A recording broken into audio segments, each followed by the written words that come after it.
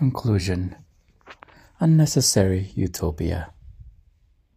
The world is now too dangerous for anything less than utopia.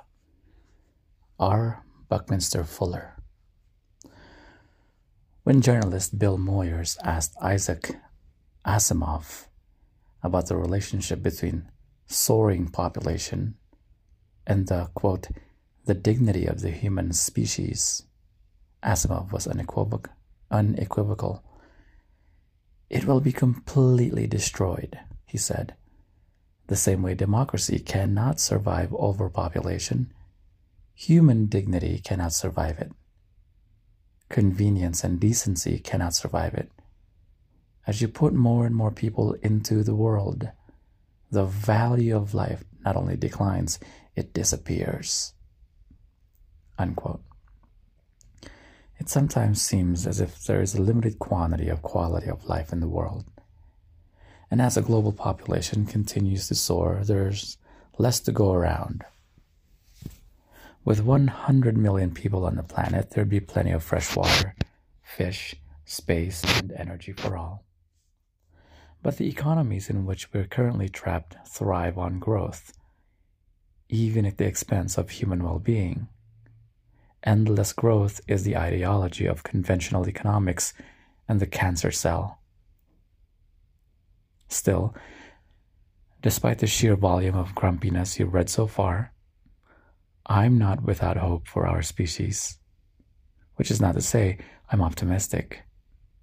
Hope embraces the unknown and unknowable, while optimism is a belief that everything was, is, or will be fine.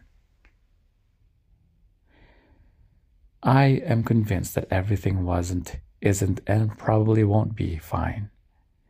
But I like to think I may be wrong about that.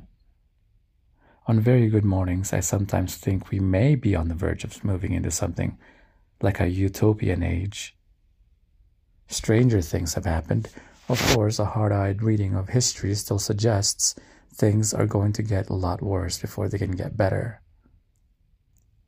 We seem to be walking a razor's edge between total economic or ecological collapse on one side, with all the usual apocalyptic flourishes, and on the other, the continued merging of technology and human biology until we are enslaved or absorbed by our creation.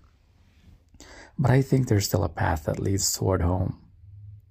The future, I imagine on a good day, looks a lot like the world inhabited by our ancestors, which makes a certain kind of sense, as many journeys end with a return to where they began.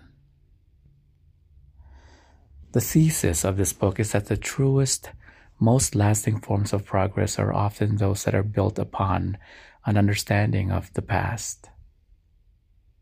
Quote, reforms by advances, Young wrote in Memories, Dreams, Reflections. That is, by new methods or gadgets are of course impressive at first, but in the long run, they are dubious, and in any case dearly paid for it. They by no means increase the contentment or happiness of people on the whole. Reforms by retrogressions, on the other hand, are as a rule less expensive and in addition more lasting, for they return to the simpler, tried and tested ways of the past. Unquote. It's hardly surprising that we'd seek future guidance in our past. How our species lived in the wild tells us how best to design our modern zoo. We may be on the cusp of a future unimaginable even a few decades ago, a future in which our species slips many of the constraints that have shaped human history since Göbekli Tepe was buried in trash. The upside of Armageddon. Excerpt. Man is at bottom a dreadful wild animal. We know this wild animal only in the tamed state called civilization, and we are therefore shocked by occasional outbreaks of its true nature. But if and when the bolts and bars of the legal order once fall apart and anarchy supervenes, it reveals itself for what it is. Unquote. Arthur Schopenhauer. When civilization falls away, we catch a glimpse of human nature in the raw. When the authoritarian structures supposedly protecting us from our dark Hobbesian nature collapse into dust and chaos, more often than not, all heaven breaks loose.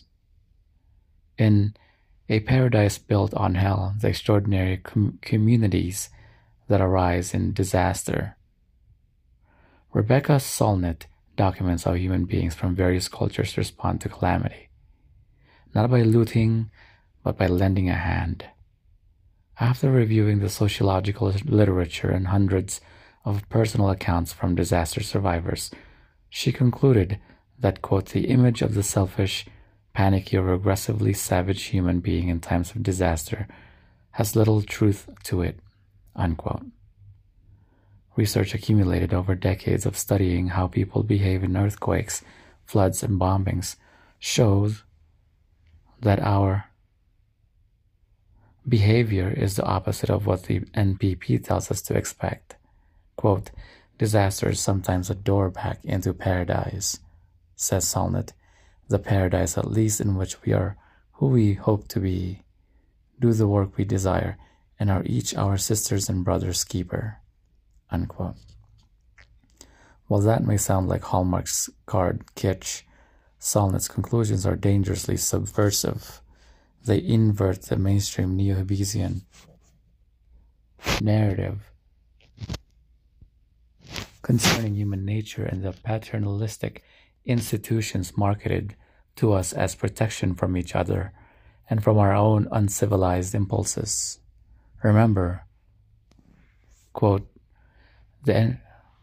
remember, the NPP has insisted for thousands of years, Homo homini lupus est, man is wolf to man, unquote.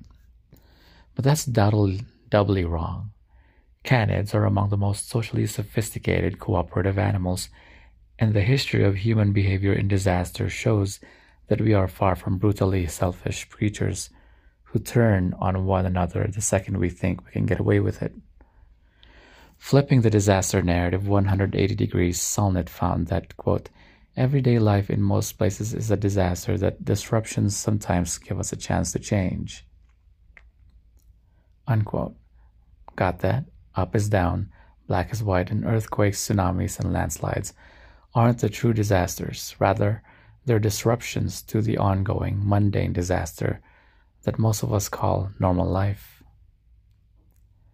This radical view originated with one of the founders of disaster studies, an American sociologist named Charles E. Fritz. At the end of World War II, Fritz studied the effectiveness of the Allies' bombing campaigns on the German people. From there, he enrolled at the University of Chicago, becoming director of the Disaster Research Project in 1950. Far from being some kind of fringe thinker, Fritz is a central figure in disaster studies, and his conclusions represent standard thinking among disaster sociologists.